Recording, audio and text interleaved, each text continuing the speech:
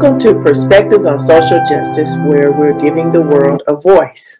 I am Lyra Lane White, your host. All it takes is a drive around the community to see that a number of individuals are indeed taking action and creating projects towards sovereignty.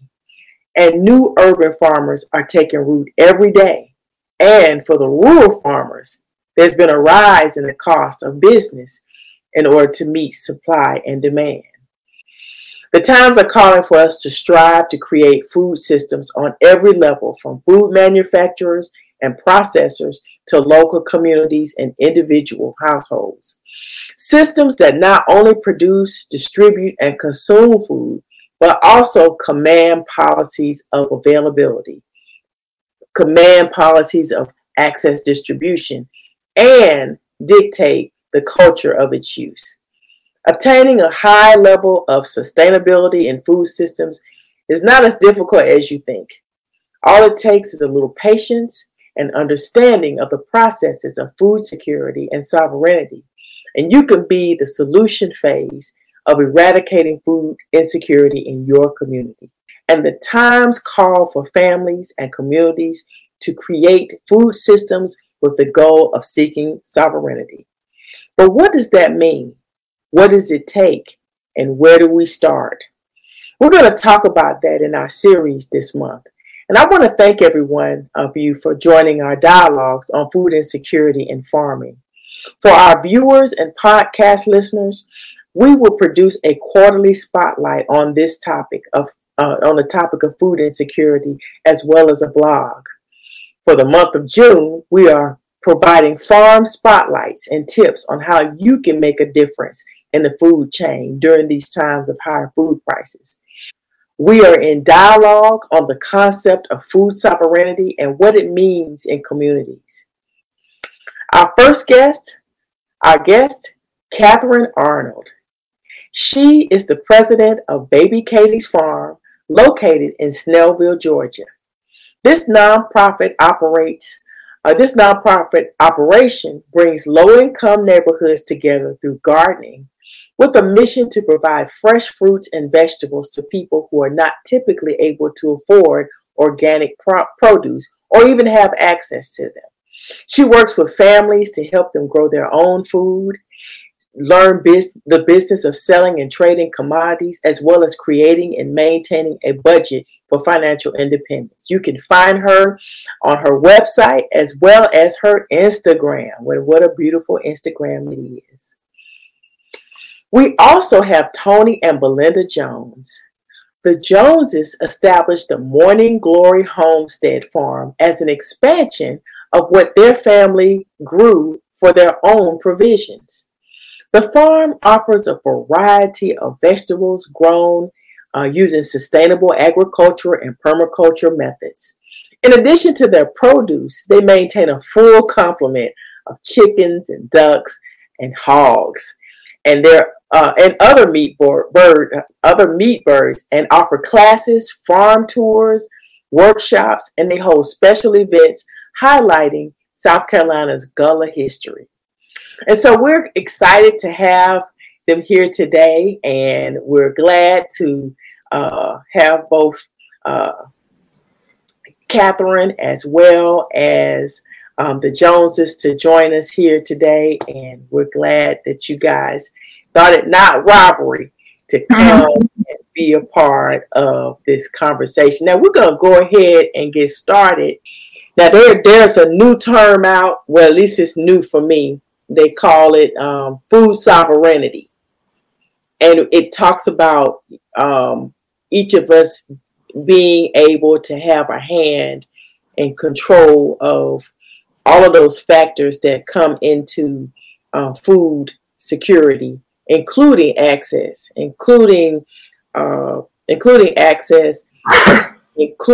quality, including use, the production, the distribution of the food, having that kind of control.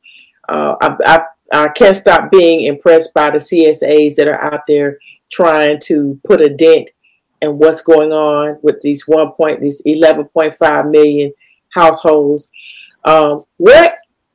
What are some ways that people can aid in their own sovereignty, or their own food sovereignty? How can they get there? What is it going to take? Is it difficult? Is it easy? Give your perspective, both of you, on that. I think that, offering classes that help demonstrate to people how they can be in control of what they eat, and giving them opportunities to come to your property or where you're farming. I know that since we've been introduced with Katie, we've heard of her, farm, her work days and how people are coming, and we've had similar type of situations, and so that's when, when people get a chance to be around the person who's promoting the food and nutrition, the values of gardening and fresh food and that type of thing, and they get a chance to interact with you on a one-on-one level and talk to you and see how real it is, and that you're not just saying it, you're living it. And so I've really been, impressed, so we're following Kate on Instagram, and when she's offering advice about the nutritional value or something, or a beverage that she's created, or is those types of things, and we're doing some similar types of things, offering recipes. Sometimes people are afraid to try the types of food that we're talking about because they don't know how to prepare it, and when we share that, it helps them have more sense of security about, listen, I'm not afraid to try that eggplant over there that I've never seen before, that maybe that Ichiban eggplant, or, they've only seen the big dark purple ones, and then you see the long elongated light purple ones, and they're like, oh my goodness, I don't know what to do with that. And then you give them a recipe card, or you demonstrate how to use that, and it makes them feel like more empowered. And when people feel more empowered, and then they'll know, listen, I don't have to limit my vegetables to string beans and corn on the cob. Things I only, I know about. Not that those things are not good, but let's branch out a little bit and eat a few more things. And then, to see this is what it looks like when it's growing, and feel the excitement about knowing that something came from that really small seed, and look at that plant now and the flowers, and it produces that vegetable and that fruit. There's a whole just excitement about seeing that, and then being able to harvest it and bring it inside and cook it. We just totally cut okra the other day. It was in our meal. We had that in a meal just the same day. We're eating it. Fresh zucchini. We're gonna find a way that, even try a new way to eat it. So I think when we feel comfortable, sometimes we don't branch out because we don't feel comfortable with what we want to eat. And I think when those of us who are in position to introduce foods and to show people possible ways of preparing it and how good and nutritious it is, that I think we really have a responsibility to help people see, because what if they go to the market and what they find there is something that they've never experienced before, and that's, they only have a couple of vegetables available, and they have to make a selection between something of things they don't know. And if we empower them, if we say, okay, I know that you may not be familiar with this, but if you do this, this, and this, here's a recipe card, here's how you can use it. And don't be afraid of this, because, that's what's in season right now, and that's what we have. And but it's good for you, and it's tasty. And I think when we empower them by that knowledge, then it makes them feel more secure in trying things and presenting their families with different options. Because when they go looking for green beans and they're only finding, some type of vegetable they have not been familiar with, then at least they know now, hey, I've tried this, I know about that, somebody taught me about this, and we're going to have this today. And that's empowering. And another thing that how you can help folks is getting out of this fear factor. Stop being afraid to take the plunge. You know, the greatest inventions that have ever been made were built on failure. Mm-hmm. So go out, get you a 5-gallon bucket, put some soil in, put a little manure, compost in there, and sprinkle a couple seeds. And don't be afraid that, you may mess up the first time, but if you fail, ask someone in your community. Extension agents are just about in every community or close by or a phone call away. You can contact those folks and ask, well, hey, I tried it this way and it didn't work. What suggestions, what recommendations you can give to me, and ask the question, and don't be afraid to go out and do your own stuff, and eventually you may graduate from that 5-gallon bucket to that little plot in your front yard.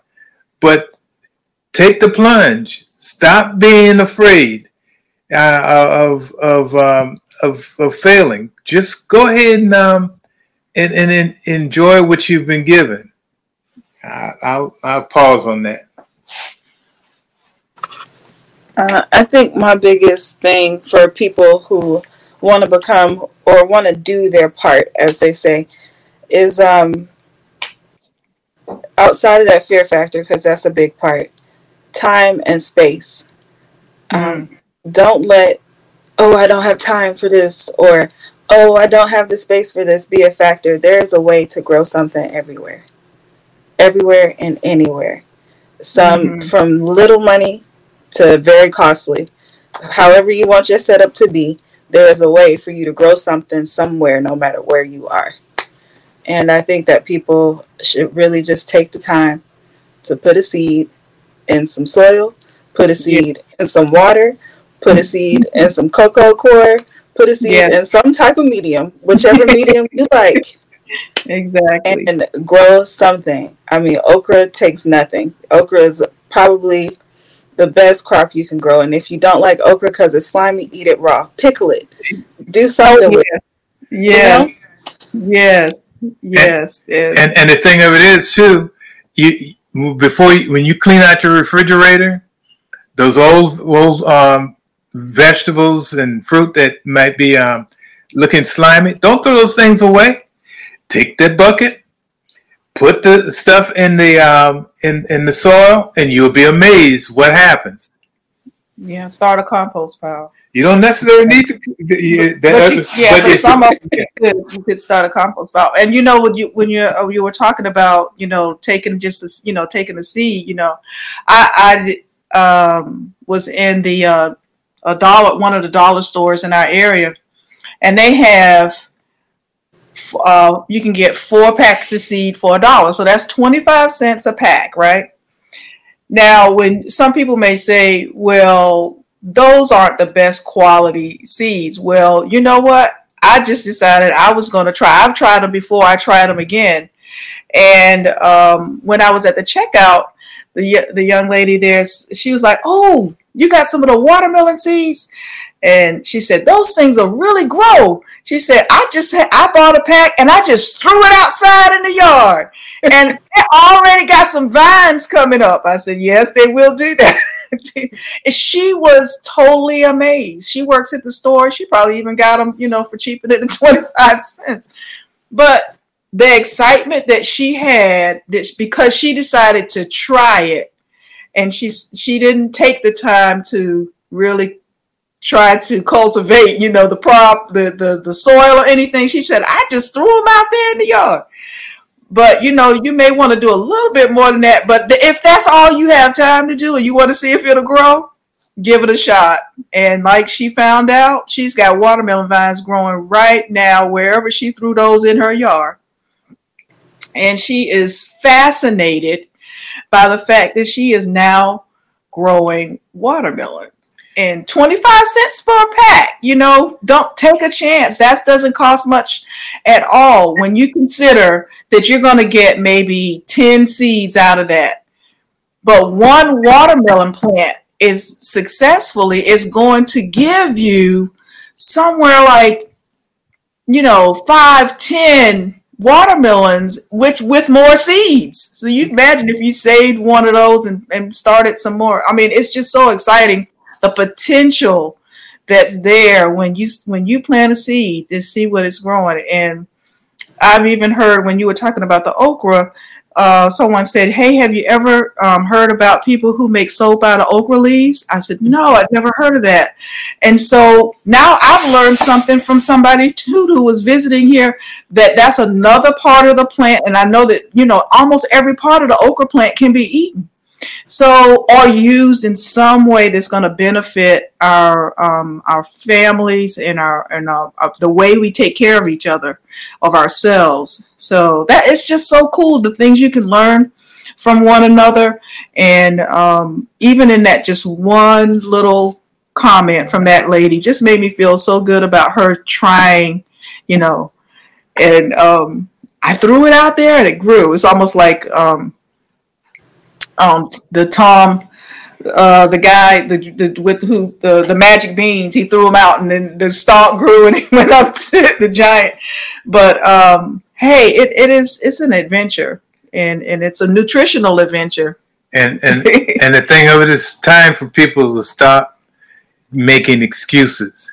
And my wife's gonna kick me under the table on this. Yeah. But one of the good examples or definitions of an excuse is a thin layer of truth spread over a bold-faced lie, and a lie is a lie no matter how you put it.